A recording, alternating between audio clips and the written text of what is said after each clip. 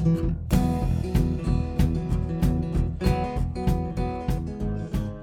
right, welcome. Episode 4, Office Hours, the photographers are in. My name is Ashton Staniszewski. I'm David Patino, 2019 style. Heck yeah, and welcome to Office Hours, the flagship podcast of the Broke Photographers Network. I don't know. There we go. Thanks for joining us, guys. Appreciate you spending some time with us, where David and I, two commercial photographers, break down things we don't hear about talked often in creative circles, and maybe sometimes we do, and eventually we'll probably get around to telling you a camera that you should or should not buy. Totally. So, welcome. Welcome. Yes, second episode of the new year. Did you have a good holiday, David? I feel like we made it. We did. Like we made it through I know we only did 3 episodes last year, or 2, but it feels like we've done it for a whole year. A whole year? Yeah, like we did 2018, and now we're into 2019, even though we started in November.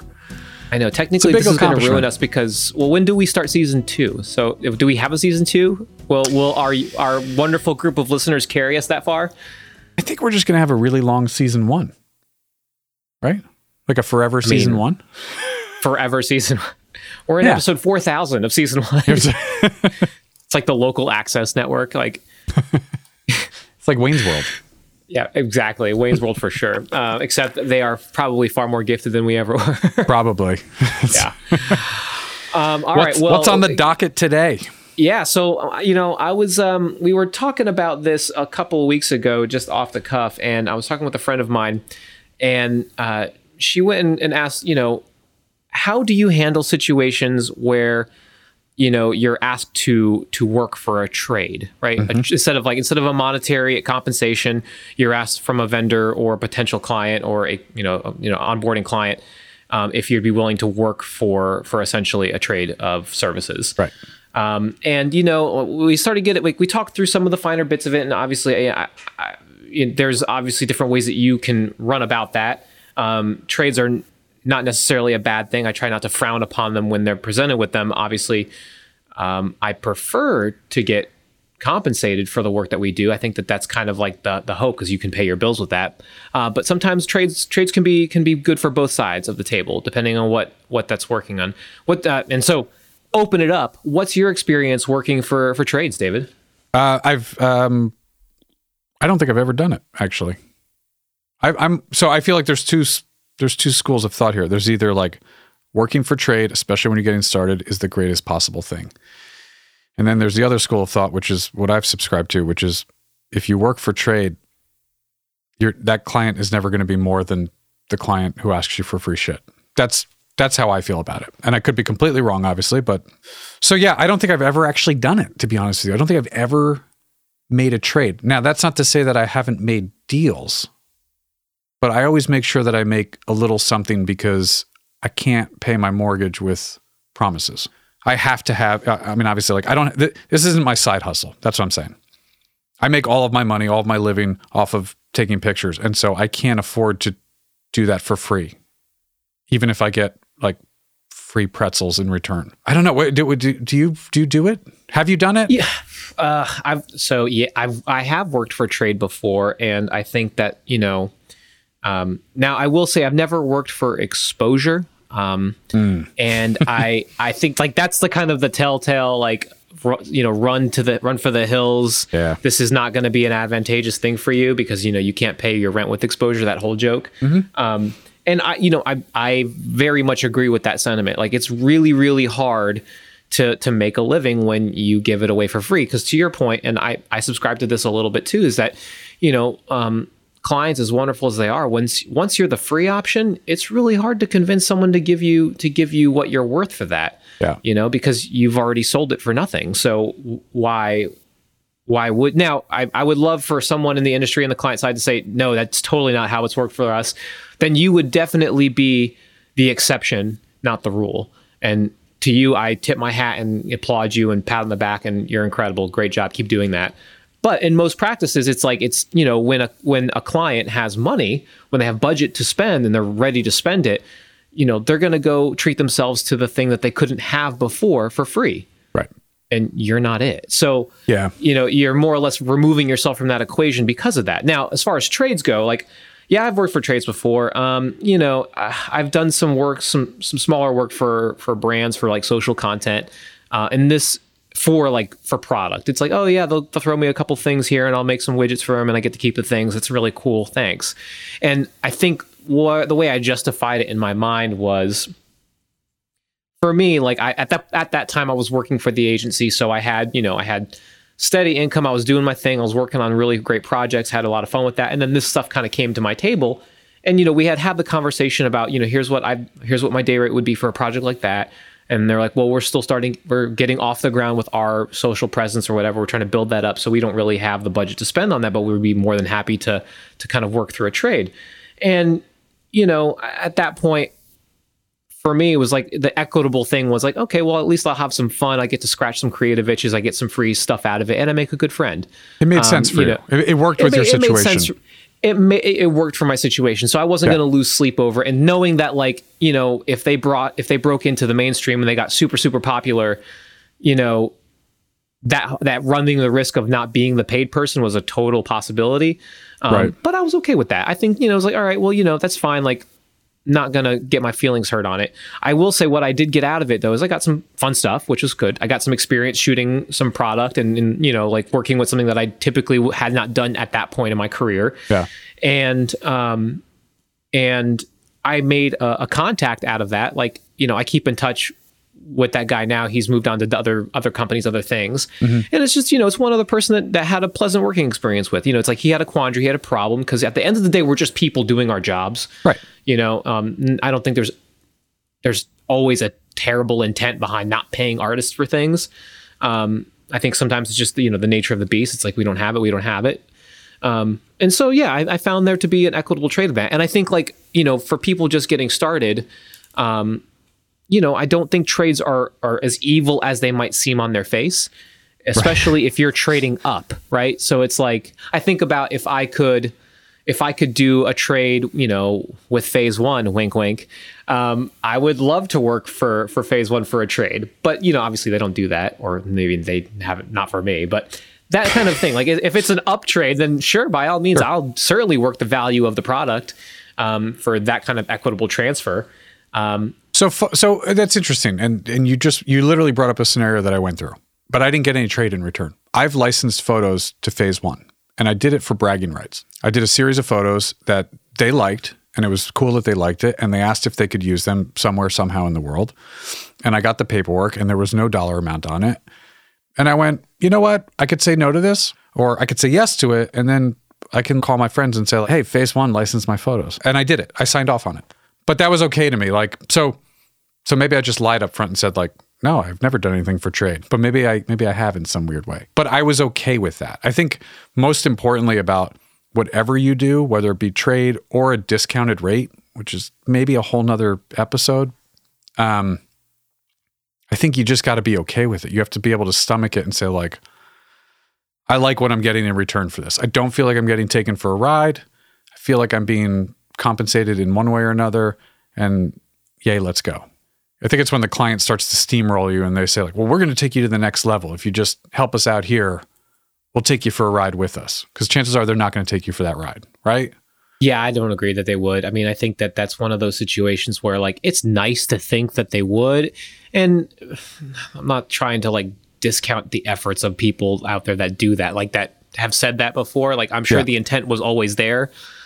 But sometimes, like, that picture sometimes changes once you have budget to spend. You can afford someone that may be a little bit more seasoned or has more experience or has a look or feel that your particular, like, client, if you're an agency person, or if you're the client, like, your brand might represent better.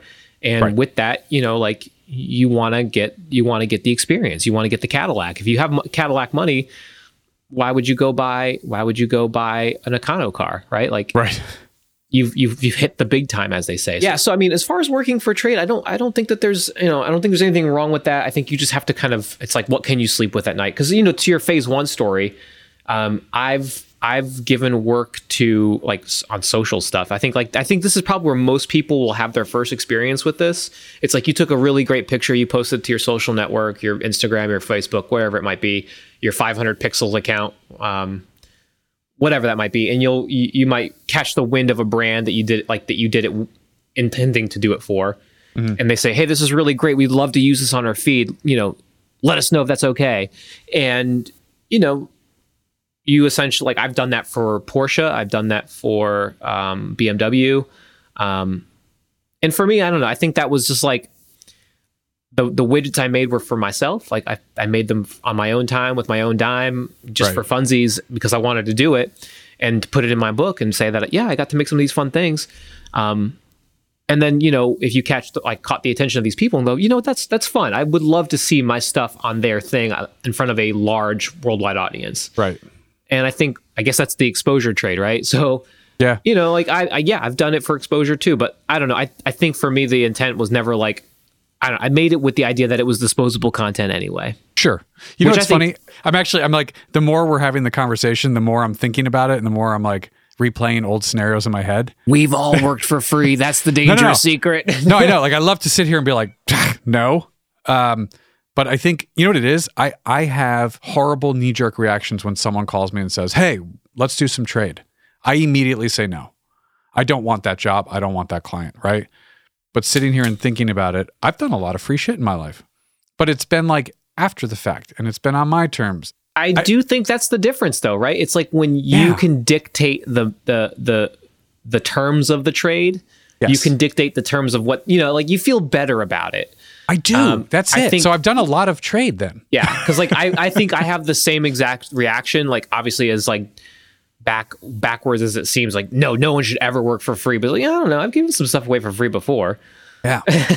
And I think it's all in, but the times I have, I do agree with you. I think it's always been on the back end. It's like after I did it, like I made a widget for fun, and then, someone wanted to use it and thought, you know what, sure, why not? If you can get some excitement and joy out of it, or it'll see like a couple hundred people will see it, or 1,000, whatever that number is, then why not? I mean, like, it ain't doing anything extra for me just sitting around. Correct. So I'm down with that. Yeah. I think it becomes like, I take it personally sometimes when people are like, oh man, like this, if you help me out here, like we could really help you out later on. Cause that to me just never happens. I've never gotten to help out later on. And I don't know.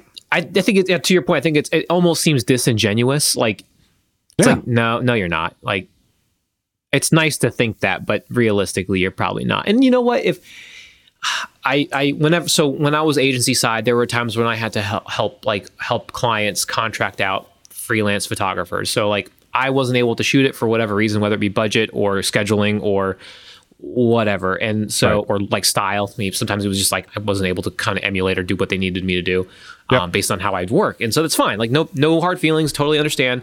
Let me make some calls. And with that, you start talking to other artists, and it's like, I'm going to be straight with you. This is what I need. And this is what I'm looking to do for, like, pay out for it. And like, that's kind of it, Yeah. And I think that if more people, like more of the art buyer side was like, hey, look, here's the truth. Here's the cold hard truth of it. I have zero money to spend with this type of an engagement. What I can offer you is this. And like, if you don't want it, that's totally cool. I absolutely understand, but like, that's what I got, I never liked the promise of return, I think, because it's never happened. I don't, when the phone rings and it's like, if you scratch our back right now, dude, we're going to rub you down next month. Like, that never happens, but if somebody's like, hey, shit, this is all I've got right now. Like, can you make it work for this? Like, I'd be more willing to talk about it. It's the promise of return, because maybe I've just been let down my whole life. Maybe that's it. No, I mean, I would much rather, like, I mean, here's the thing. Like, I'm a reasonable person, and like, this will kind of segue into the next thing we talk about eventually. But like, the idea that I'm a reasonable person in the sense that not every job I do has to hit a certain price point. Right. Like, it's not, I'm willing to change the widget we make for what you have to spend, Correct. And I think sometimes it's not nearly as black and white as like, you don't have this much, can't work for you at all. It's like, okay, well, if you come into a conversation and say, like, look, Ashton, here's the deal. Our budget is, I don't know, our budget's $2,000. Here's what we got to spend on this widget making. And like, I know that your rate might be higher, or that total project cost might be higher depending on what you might need to put into it. What can we do for that along those lines? That's different. And I'm on board with that. Yeah, I'm totally down with that. Yeah. Like, Yeah, it's like if you like, and I know there's just like this dirty little secret of like, don't talk about budget. You know, like I can't show my cards to this photographer because he'll take me for all I'm worth. And it's like, look, I'm just a guy doing what I think I'm talented at or what I have a skill set at, and like I can be reasonable. So like if you don't have, like I also have a day rate, and it's like if you can't hit that day rate, that's okay. I understand. Tell me what you have, and I can tell you what I can do for you. Like what I'm good at, I can do it in that style to a certain level, depending on what you might need. Yeah. So it's like if you want to turn down the number of deliverables, or you want to tone down the scope of the work, like we can still make you a great thing, maybe just fewer of them, or maybe it's a slightly different variation of it, but we can still hit that.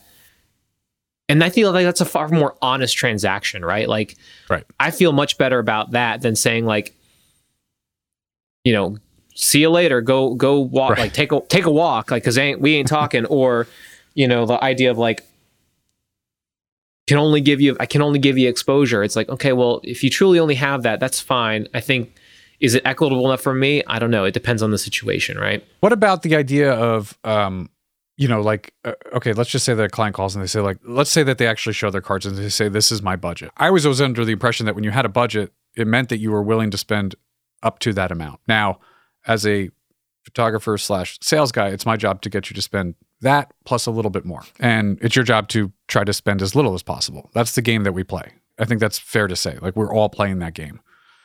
But to hide it, to not say like, I have $2,000 to spend on this shoot, makes life very difficult for everybody involved, I think. If you're not going to say to me, I've got X, what can I get for X? You know, like when I go to the car dealership, I don't say, I'm not telling you what I want to spend. Show me your best deal. I'm never going to own a car at that point. Nobody will ever sell me a car. No. I mean, I don't disagree. I don't know. I think that there are, when it comes to that kind of that tango of budget negotiation, I always ask the number. Like, I always ask if there is a number. Like, do you have a ballpark in mind? Do you have a budget set aside for this project? Just because it helps me frame where I should start building out my estimate, right? Like, if I'm trying to estimate out something, it helps me determine like where's your metric of fit and finish on this thing, right? Are you expecting, like, if you give me a big range or a big number, then I think, okay, so you're looking to buy a Lexus, and like with the Lexus, you're going to have, you know, really nice fit and finish. You're going to want some of the niceties. You're going to want to build it out, and that's great. Awesome. Yeah. Let's talk. Like, but if you're saying, no, I've only got like Craigslist Honda Civic money, then well, that's okay too. That's fine. Here's what I might be able to deliver for that. Like, I can work with that to create something. And if I can't, like, if it's truly that too low for me, then I can say, well, you know what? I might not be the right guy for you, but I'm willing to hand off. I'm willing to give you a couple names of people that might be interested, that might have availability and time. Because I think, you know, like, you should call my friend Dave Patino. He's more of a Honda Civic kind of guy. Well, and then that's that's the thing. Like, I don't think I've ever really turned down Honda Civic Craigslist money. Like, right? Like, but it's with the idea that the deliverable has changed. Like, I'm not going to work and build a Lexus on Honda Civic Craigslist money, right? Like, that's fine. Right. Like, it's fine that if you only have a little bit, at least I know, and then I can better create what you're after. Be frank. Be candid about it. It's like, you know, look, here's the deal, David. I have this much to spend. Here's what I need to come away with. Is it something that you might be able to work with me on? You know, like maybe next year, and I think the whole budget thing, like, oh, next year when we have budgets figured out, we'll have more to spend. I think that's like, I get that metric. I understand that dance, you know, that account side or agency side or client side might be working with. I get that totally. But right now, like, what you have right now is what's relevant to me, you know, because like I can help you get something done with what you have if I know what that is, and we're willing to approach it from a perspective of honesty, right? Like, yeah, you know, it's like, if you truly don't mean to work with me when you have a big budget to spend, then that's okay. Just like, let me know, but don't overshadow it with the idea like, oh, well, he's giving us a deal now because we told him we're going to take him to the next level, and we don't intend to do that. Yeah. Well, I think in you and I think for the most part kind of price the same way we price the job. Yeah. Mm-hmm. Right? I don't price like, oh, it's going to take me X amount of hours, so like I don't charge an hourly fee. I kind of like, I look at each client, I look at each job and I go, well, to do that, it's going to cost X. And so, rolling into not a whole nother topic, but like, when a client calls and says like, well, how much? And you say, well, it's going to be 3. And they say like, well, we only have 3,000. You say 3,000. They say, well, we only have 1,500. Can you do it for that? If you immediately go like, yes. Well, what happened to that extra 1,500? Was that just like a bullshit number that you had? Or was that like, how did the value drop that fast? Like, you have to, I think even when you're doing free work or when you're giving a discount or when you're doing whatever it is, trade, there should be a dollar amount assigned to that. You know what I mean? Absolutely. Like if I'm going to trade with you, if I'm going to do $1,000 worth of photo work for you, I expect $1,000 worth of bubble gum in return. That's how I view trade. It's not like, oh, $1,000 worth of photo work for a case of bubble gum. A case of bubble gum may only cost $50. Like, sorry, like we don't have money to trade back and forth, but we have product to trade back and forth. So let's trade the appropriate amount of product back and forth. I agree. No, I mean, I think I price everything. I price things by the project, but I also assign hours to like how long. Yeah. I think that'll. I mean, like that. I think that's how any business should probably. When you're just trying to decide what you're going to charge or what your day rate might be or whatever metric you charge by. Like, right. I think figuring out an hourly breakdown is probably a good amount. Like, because you don't want to be always upside down on the servicing part, right? You don't want to be working extra within reason. I mean, you don't want to be like breaking your back and not getting a fair comp for it just because like you'll put yourself out of business and you'll hate working and all that stuff that they talk about. Yeah. So like, yeah, I mean, I try to tie it to a reasonable amount of hours. Like I estimate, and I think, well, based on similar things I've done in the past, this is generally how long it takes me to do the work or the art or to make the widget that you've asked me to make that I've had experience making before. And, the same thing with like that negotiation of trade. It's like, well,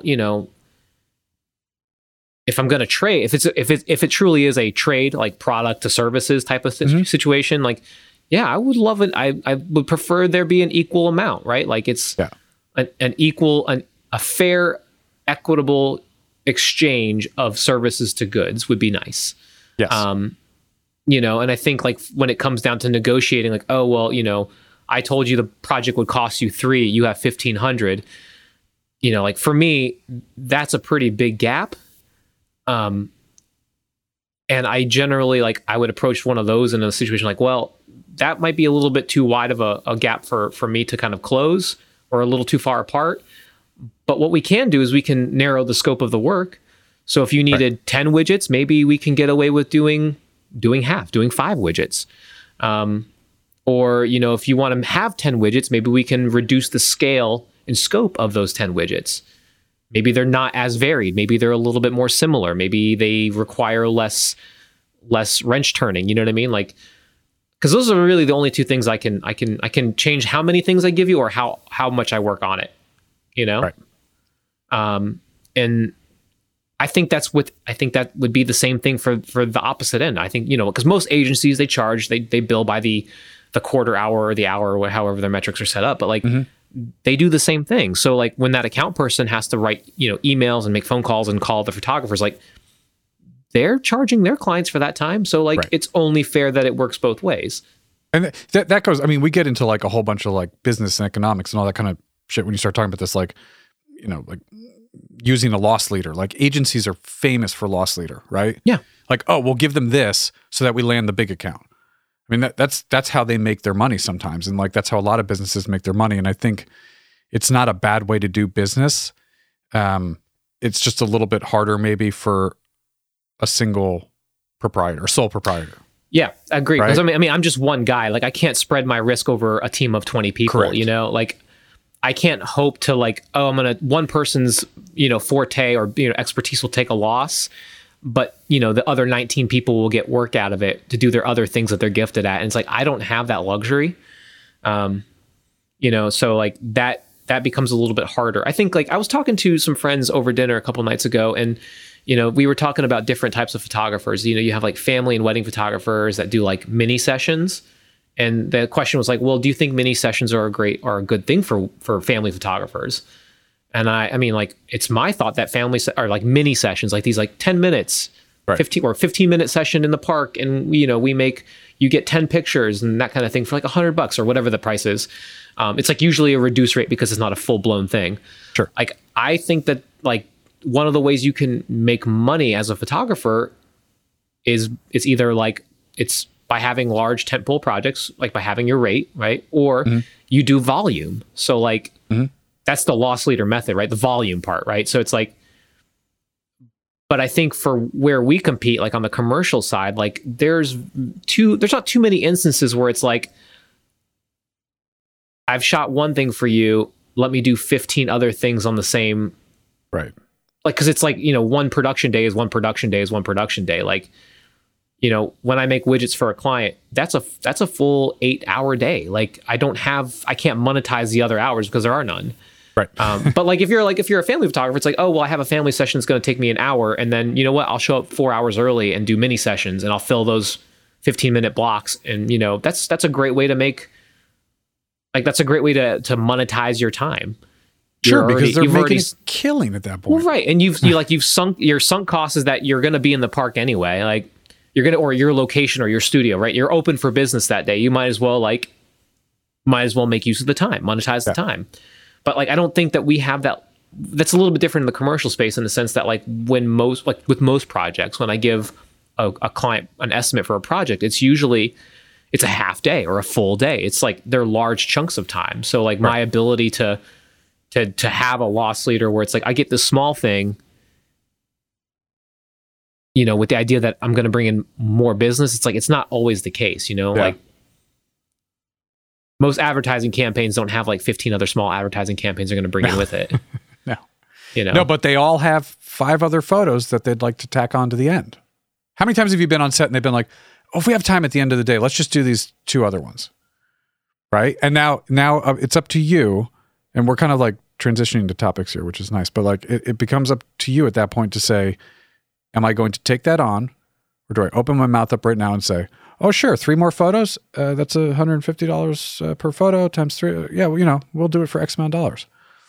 Or do you just say like, man, we're doing the shoot. I'm in for it. Like, at what point do you decide I'm taking the sale, whether it be on the day of or prior, or I'm going to have to pass this up, or we're going to have to work this out in a different way? Gosh, I think for me, it's always been like, how is it vastly different? Like, if it's within the same scope, like the same, not scope, because it's always, if an extra ask, we'll just clear this one up. An extra ask at the end of the day is out of scope, period. Always. Because if it was in scope, we would have planned for it. So it would have been on always the out of scope. And generally, out of scope things require a budget adjustment, right? Out of scope things require additional dollars to because it's extra time. Yeah. Now, like in that situation, hey, we're already here. We're making these things. Would you mind making 2 extra angles or whatever? Or throwing in 2 variations of something? Sure. I mean, like I'm already here. I don't know. I like to think that I run a pretty fun set. Like I like to think I keep it light and fun, and because we're making pictures, so that's a great thing. So yeah, let's throw it in, and like we can adjust the edit time on the back end to compensate for that if you want those widgets. And right, so I think I always kind of put it up as we'll definitely figure it out. Yeah. Knowing that like on the back end, I'm going to say, okay, so we had those 2 extra setups.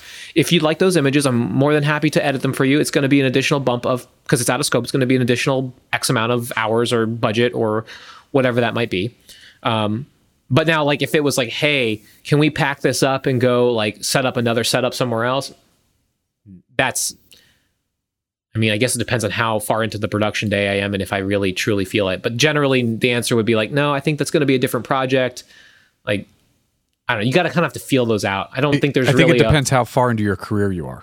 I got that too. Yeah, for sure. No, I've done it, man. I've done the 2-hour shoot and then they've gone like, hey, do you want to go outside and shoot a few more things? And then you could like kind of do the whole project, knowing that I'm only still getting X, right? Like I've done that. I did it many times 8 years ago, like just being like, yeah, of course. Like, yeah, we're here because I used to price based on like, well, I'll be there for 3 hours. And so at 2 hours and 15 minutes, they're like, well, we still got 45 minutes. So let's go tear up a bunch of other stuff. And I had no recourse. I was like, well, yeah, I'm here and probably because I was still pricing based on event work that I had done, like which was priced per hour. And there was no like, oh, you get X amount of images. It was like, yeah, you get approximately 100 images per hour that I'm on site or whatever it was. And so I was under that mindset still. And I think a lot of it is that I've changed the way I think about the work that I do. Not in a not in a wildly pretentious way, but more so just in the fact that like I know what it takes me to do a shot now, and this kind of shot and that kind of shot, and so I just work within those parameters. I think part of it is like, how long have you been doing it? What are you comfortable with? Where are you at in terms of like saying yes and no to people? Well, and I absolutely agree, and I don't know if I'm like wavering on my whole stance here, but like I think it just depends on. I think it depends on the scope, how far out of scope that ask is, like I was on a shoot last month where we were doing a handful of different setups, a lot of different setups. And, it was like, hey, can we try one of these? And I was like, you know what? We're already here. The stuff is here.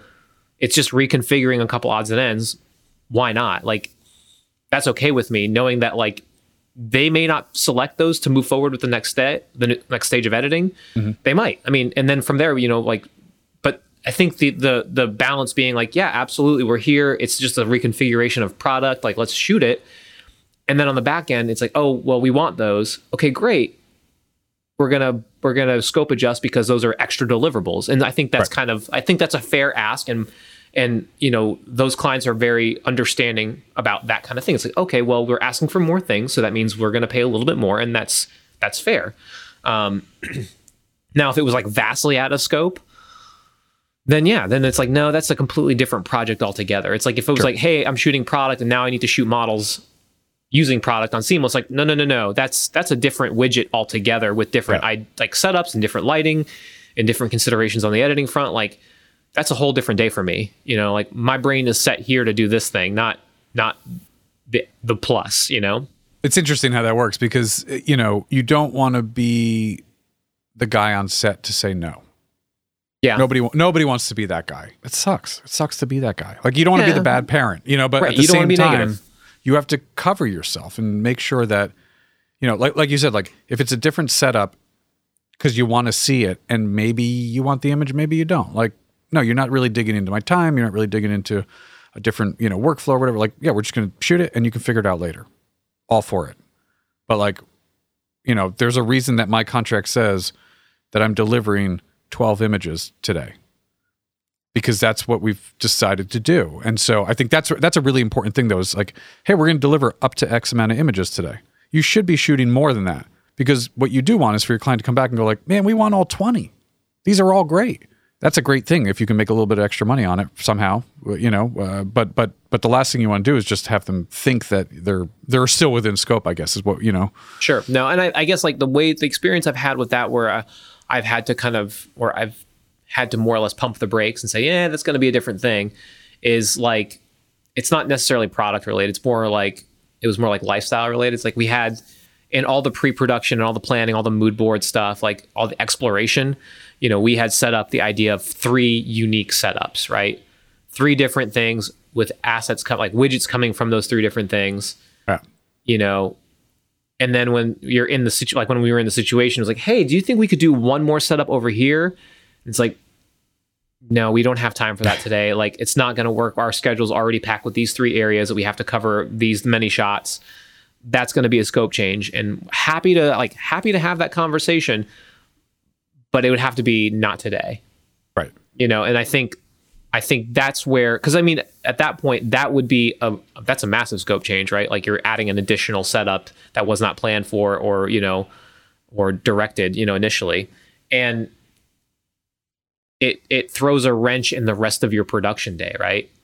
Sure. Because, like I've budgeted my time, like I've spec'd out the day based on how many things I needed to do. So like in this example, 3 things is a tight fit for one day. That was like a really, really, we were firing all cylinders. We worked through lunch type of situation to get it done. If it would have been 4 from the start, that would have been a 2-day situation. And I would have budgeted it as a 2-day shoot, because at that point you need to like, you that's a lot of different setups, a lot of different variations. You're going to come away with more data, more stuff to process through, like that kind of stuff. So it's inherently a different scope of the work. Had they said to you, we need to do all 4 in the day, you could have easily you could have made your decision at the point and said like, you know what, I can't do that. You could have left it on the table and just said like, nope, sorry, it's going to have to be 2 days, or maybe we can readjust X, Y, and Z, right? When they drop it on you on set at 2 p.m., you no longer have the ability to walk away from it. You no longer have the ability to say, oh yeah, sorry, we're going to have to come back here tomorrow. And that puts you, the photographer, the business owner, in a very weird place. Like, what do? You don't, like I said, you don't want to be the guy in the room who's like stopping the show. But had this happened 3 days ago, it wouldn't have been an issue. It would have just been like, nope, can't do it. Sorry. I'd be interested to hear like maybe some art directors chime in with, comments. Send us your comments. If you're an art director and you're listening to this, send us your comments about times where photographers that you've worked with have flipped out. Please don't name names. We don't want to know them. We don't want to know who it was, but like experience where you may have made an ask like that. Like, hey, we're in here. Can we maybe squeeze in one more thing? And like someone maybe flipped out. Cause like, I think to your point, like you're right, David, like you don't like, nobody wants to be the negative Nancy. In all respects to Nancy's out there, like you don't want to be the negative person on the set. You don't want to be the one that's dragging everybody down by being like, no, I don't want to do that. That's not part of my contract. And I don't know. I think anytime I've ever had to say no, I don't think that's going to work. I've always tried to approach it from the idea, because this is my truth, at least, that like I've budgeted the time that we have here to do the things we set out to do, and usually, I don't know. There have been, gosh, in my 9 years doing this, I can't think of a shoot where the schedule wasn't jam-packed.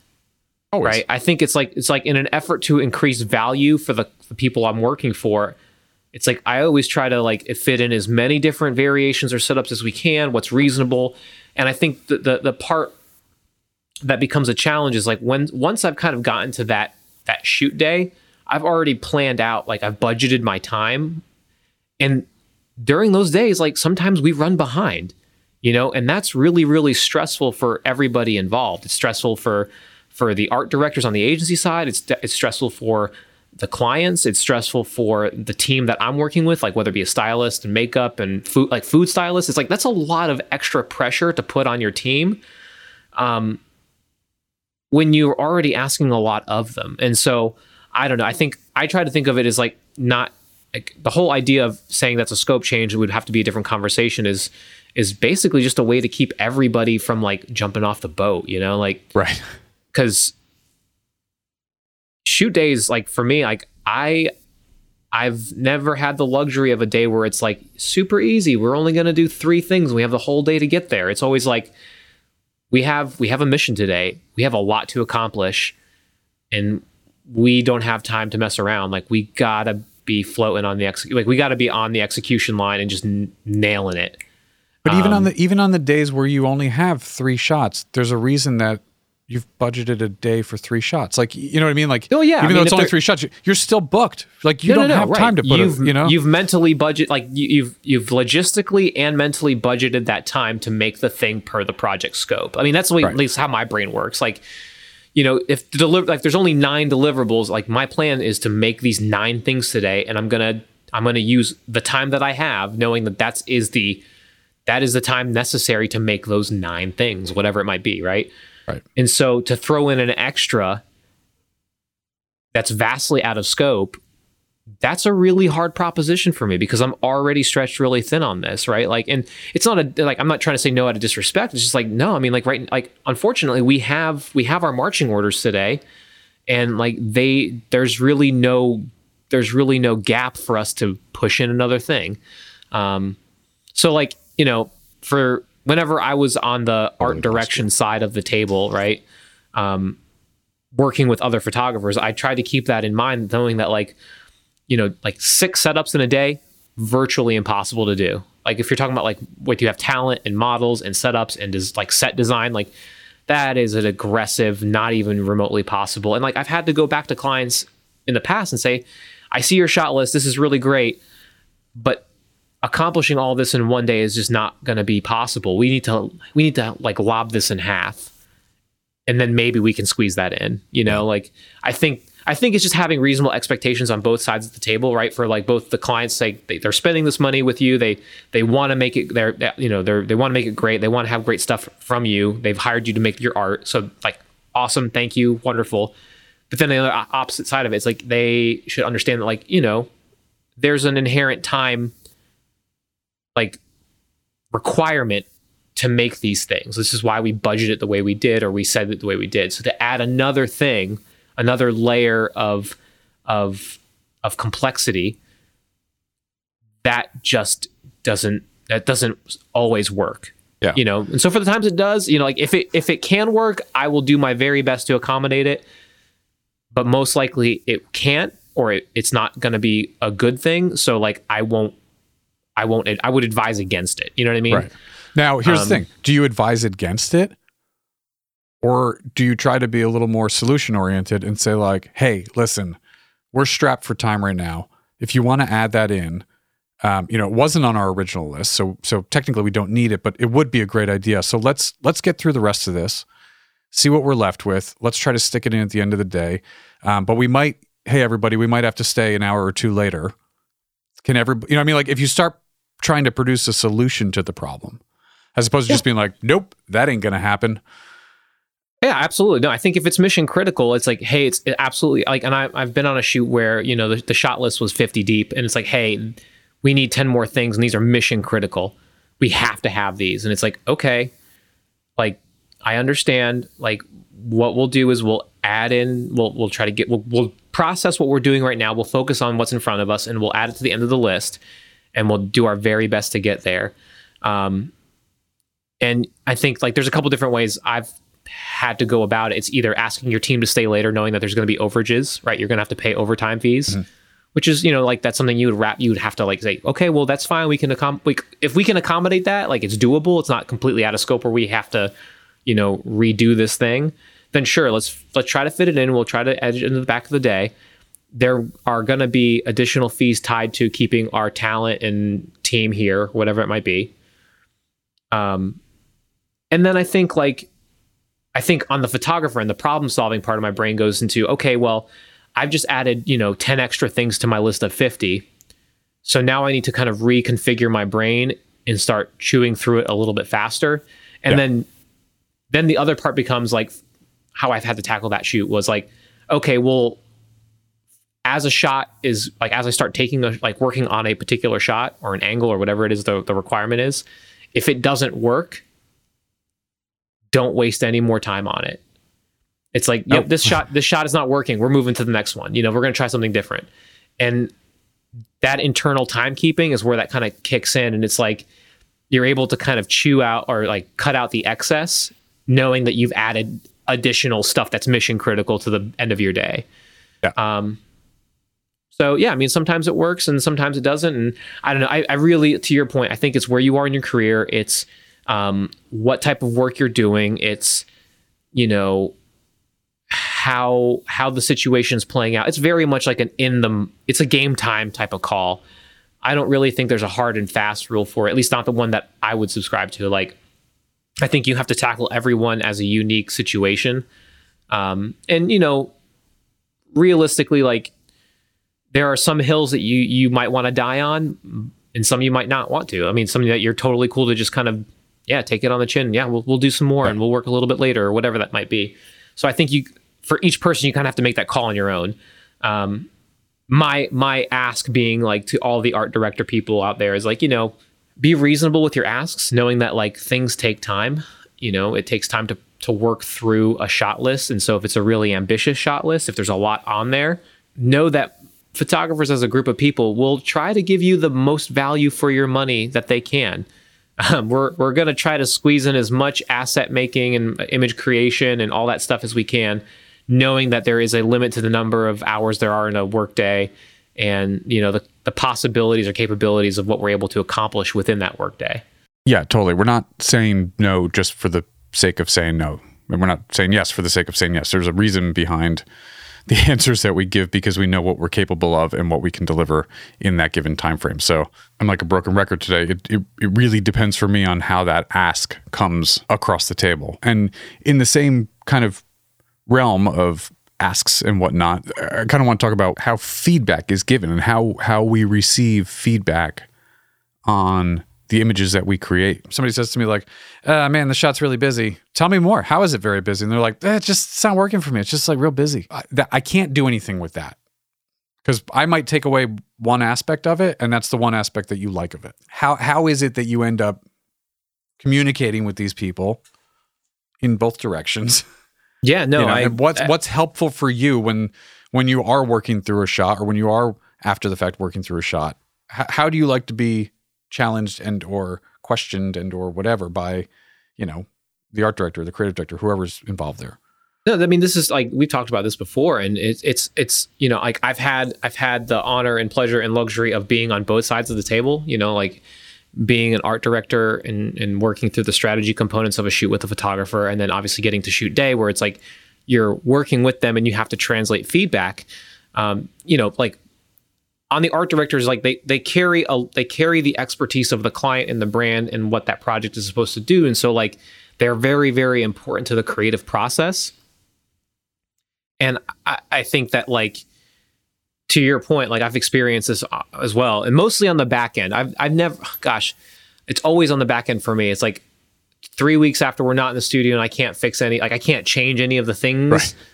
Hey, why do we have one of these? Why didn't we get one of these? And it's like, because you said we were good. You said that we got what we needed and we were good to move on. So, yeah. Or, like to your point, I've definitely gotten this looks busy. It's like, all right, well, what do you not like? Like, what else do you not like? What else can I fix for you?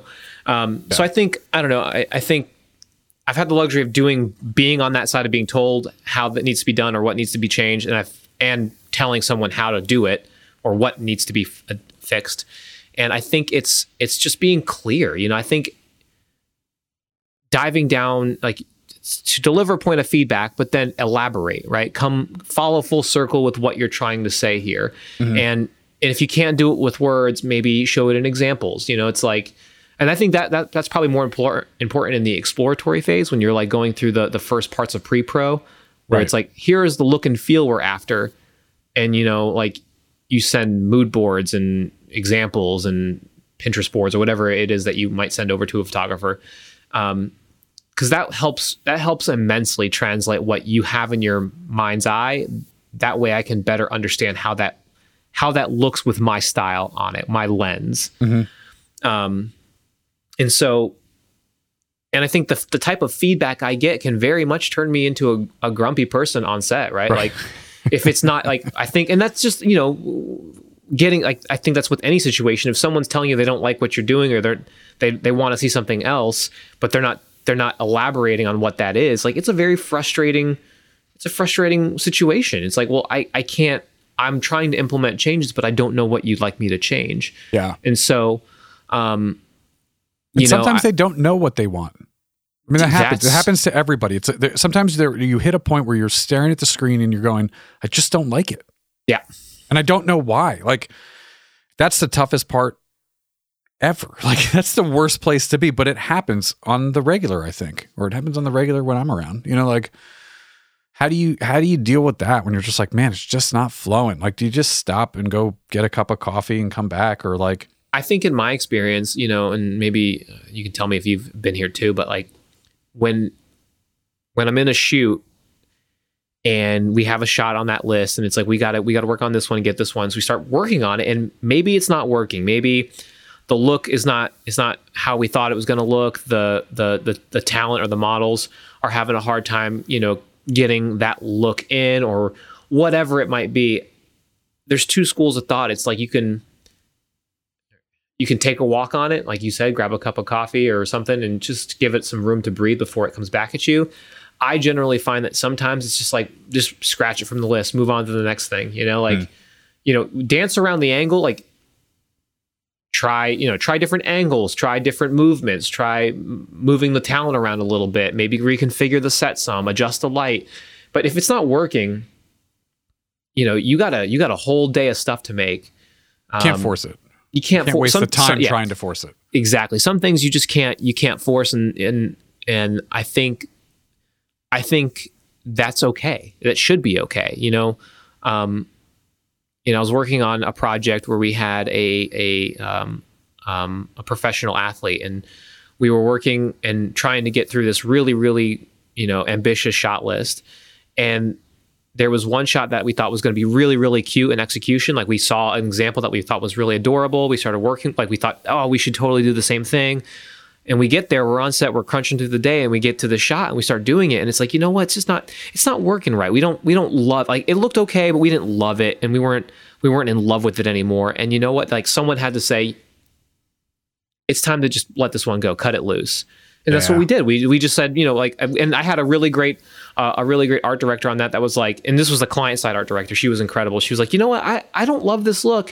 And I was like, okay, let me try a couple different things. She's like, how about if we tried this? And she gave me some really great feedback. She was like, what if we adjusted the light to make this a little bit brighter on this end? Or what if we tried to ask her to move this around? Like, that's perfect. I can do that. I can translate that into something. And so you start working with the talent and saying, okay, move the cup this way, or, try sliding that way a little bit. And you start feeding things, you do the things you do as a photographer to like, get people to react, to smile and all that kind of stuff.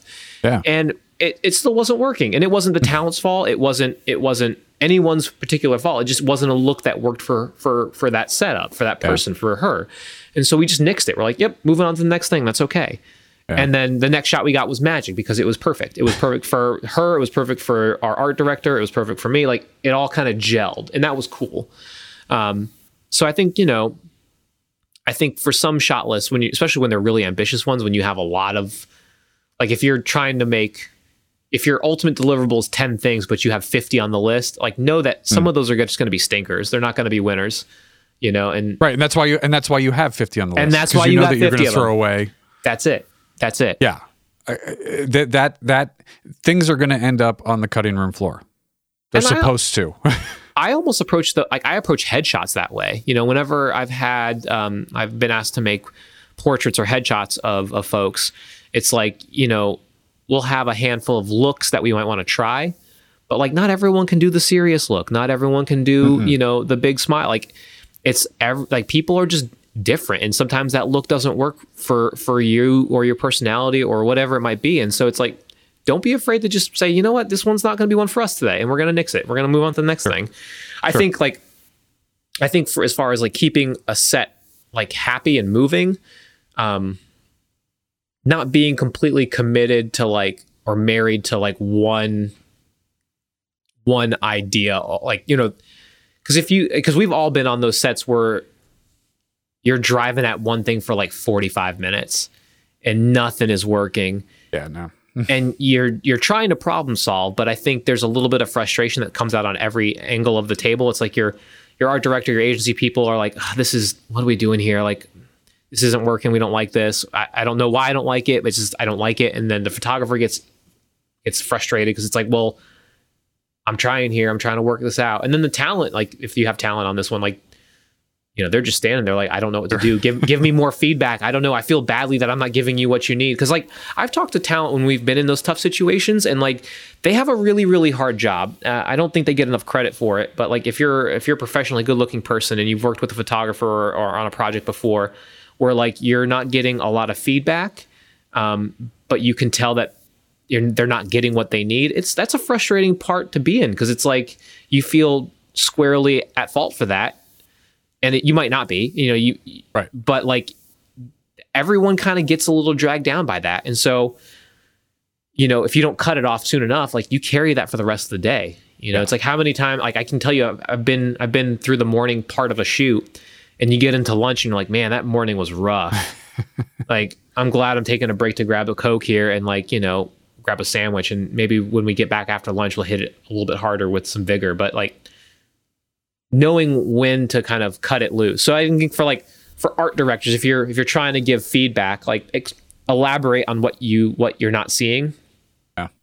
I'm very cut and dry with everybody up front. Like I first of all, I'm lucky enough to work with a lot of the same people over and over again, but even when I don't, like I have no problem meeting someone and being like, listen, if you hate it, just tell me you hate it.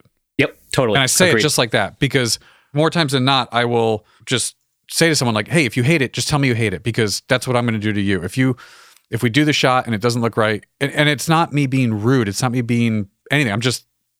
I'm just not going to sugarcoat. I'm not going to waste the time to come up with a really good way to say it to you. I'm going to tell you this isn't working.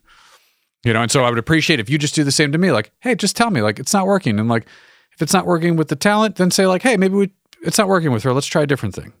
Oh my gosh, yeah. I don't think, I think if everybody agrees to that up front, there's very little room for hurt feelings on the back end. Agreed. Absolutely. No, I this is speaking directly to my heart and my experience. Cause like, I don't know, like we have a set amount of time. We have a lot to do. There's not a lot of time to waste. So if you don't like something and it's not working, say so and let's move on, or we'll adjust some things. We'll try to make it work. And if not, we'll cut it, do the same thing. There's a great client I've worked with for a number of years. And she was a brand manager at the client end. So she was like, the client. And we had an incredible working relationship. We had worked together on a handful of projects over the years, and she had no problem saying, Ashton, I hate this. Don't do it. Like, move on. And I'm like, okay, perfect. Like, that was so helpful to me. Right. And like, we worked together on so many different projects that we started thinking the same way. And I think that's where the work really gets good. It's like when you're on the same wavelength as your art director or as your client, and you know the brand and they know where your brain's at. And like, cause then you start making adjustments on the fly before they have to say it. And you can see those connections, they kind of start happening. Right. Yeah. And I think that's kind of the goal for every project I get into where I'm working with an art director or a creative director. It's like, I want to be able to like be on the same wavelength, and kind of, that's when the work really starts to get good. It gets exciting, right? And everyone gets happy with the output. And so for her and I, like, whenever we would get into the studio and start working on stuff, like, there would be times where like I'd have her I'd be tethered to the machine, and she'd have like the iPad, like, how Capture One does like the iPad integration thing when it works, when it wants to work. And she'd see an image come out. She goes, Ashton, I'd be like, I already got it. Hold on. Let me give you one more. And then she'd be like, yep, never mind, keep going. Yeah. Or flat out be like, okay, I'll give you one more. Nope, I still don't like it. Nope. Okay, I hate this. Stop. Do something else. So I think that there was like a really great, like, that level of honesty is just, I mean, for me, it's super helpful. And I think if you can agree upon that type of feedback up front, like I said, no feelings are hurt. And so it's not like, nobody's taking it the wrong way. Mm-hmm. But it's very direct, and it's very like, now everybody knows what the hell's happening, because it's busies or I'm just not feeling it. Like, those don't help me produce a better photo. Now, I will say this, be honest with me. Tell me if you don't like something, please. Like I've said this before. I think if anyone is listening that's worked with me before, I think I've pretty much said that. If you don't like something, let me know and I'll stop, and we'll adjust, and we'll make changes. But what I will say is, if you are the art director, or if you're helping the photographer, if you're doing that working with somebody, mm-hmm. establish that there are probably boundaries. So like for me, it was always like, communicate those things to me, and then I will communicate with the talent and the team. Right. Like, let that be the flow of information, because when there's like, as a photographer, it's super, super frustrating when your set is completely overrun by one creative. Mm-hmm. And it's like, all right, well, at that point, my creativity shuts down. Right. It's like, all right, well, like, I'm just going to stand here. Like, if you, like, at this point, you're asking me to be a button pusher, and that's okay. Like, I can do that, but my brain's going to shut down now. So I'll see you at the end of the day. And that to me is like not a fun set to be on. No, it's the worst. Because like at that point, your team is like, well, who do I listen to? Like, if Ashton says, hey, stop, we need to adjust, like, is it him do I listen to, or is it the client in the back that's shouting things at me? And I think like there is a more effective way and time efficient way of getting the things done. And I think it's funneling your feedback through your photographer, right? Saying like, hey, mm-hmm. Can we work with the talent to work out this look, or try to adjust these things, instead of saying, talent, move your arm this way. It's like, that's a jarring thing, right. For both the photographer and for the talent. The talent's like, okay, well now the that person's coming out of the chair from the back room, like something must be wrong. Right. And so I think like, the more constructive way to get there is to work with your photographer directly, closely, and then have that person translate the feedback out to the team. Whether it be moving props or adjusting something or fixing hair or flyaways or working with your talent to get a different look. Like let that person, let the photographer manage that part of the shoot. That's what they're good at. That's what they're bringing their expertise in to do. And that's usually the most effective way of getting the most done in a set amount of time. Agreed. 100%. Now, if you're giving feedback on the back end, like 3 weeks after the shoot, remember, I can't tell your tone, so soften your words. And then be very specific about what you want me to change, right? So like, you need highlights brought in, say, I would love some highlights brought in here. Or, hey, the shadow, like, this looks dark is not helpful to me. Right.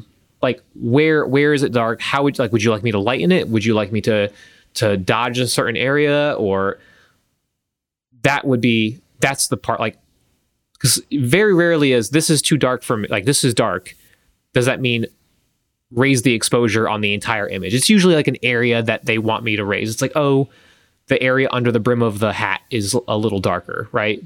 But the feedback is this is dark. It's like, I don't know what to do with that. Like, I can raise the exposure on it a stop and then everything will be bright.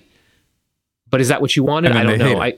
Yeah, right. And it's like, I don't like this either. And it's like, okay, well, now we're in a very frustrating quandary of like an email chain of back and forth edits of like, that's time, that's money, that's extra effort. And now we're both frustrated. So, I don't know. I think like the best feedback I've gotten from art directors has usually been very direct, and you don't have to worry about hurting my feelings, but be specific.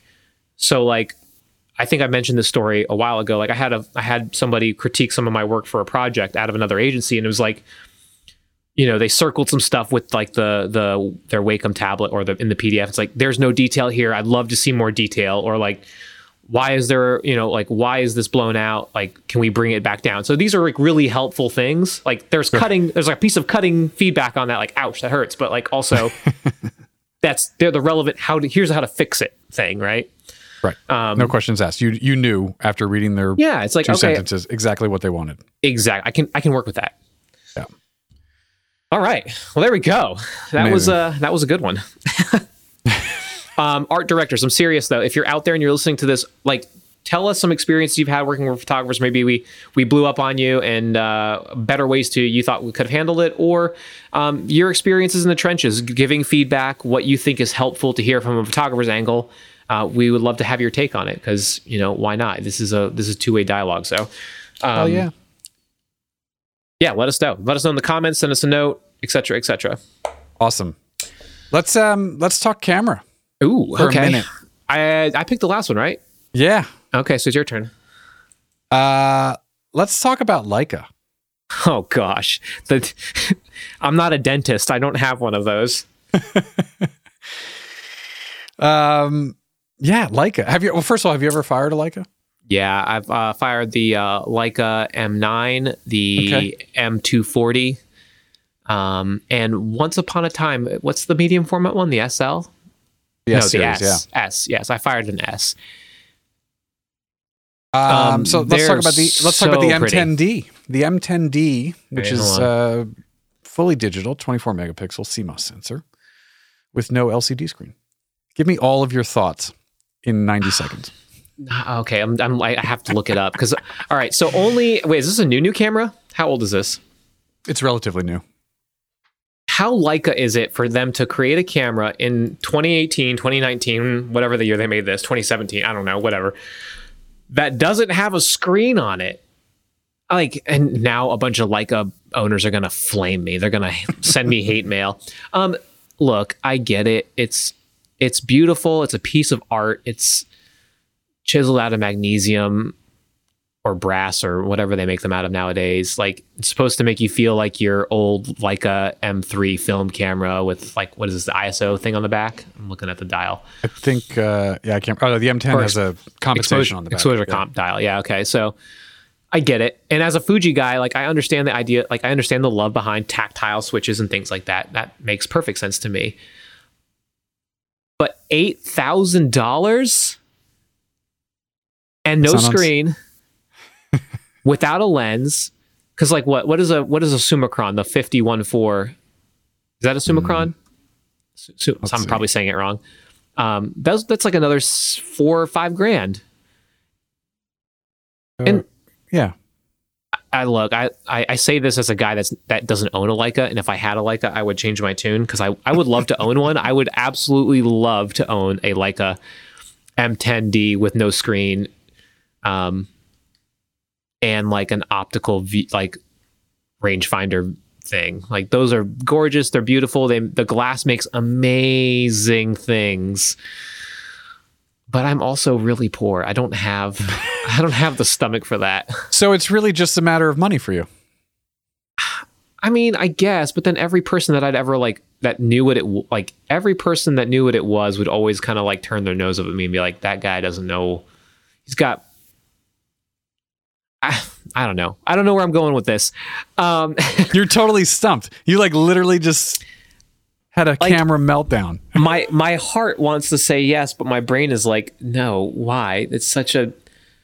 Why not? Hey, if you can afford it. If you can afford it, yeah, go do it. Sure. Why not? Like, sure. Right? Absolutely. I honestly feel that way about Camera Guild. When people are like, don't buy Pro Photo because Godox makes a good... But like, there is a difference, man. And like, it may be... What's that? The rule of diminishing return, right? The more you spend, the bigger jump in quality is, right? So like, yeah, a $10,000 camera is not substantially better than a $5,000 camera. No, you're right. It's only minutely better, but if you can afford it and it makes you happy, then sure, why not? Do it. Absolutely. You know what? It's funny because now we're going back, like someone that has listened to episode 2 or 3 is gonna be like, this guy's a flip-flopper. He says the camera doesn't matter and buy whichever you want. And it's true. Yeah. If you have the money and that's what makes your heart happy, then you should definitely own a Leica because you know what? We should all want to own Leicas because they're beautiful. They're beautiful machines and they create beautiful things. Yes. That said, you also have to know that they are overpriced, I believe.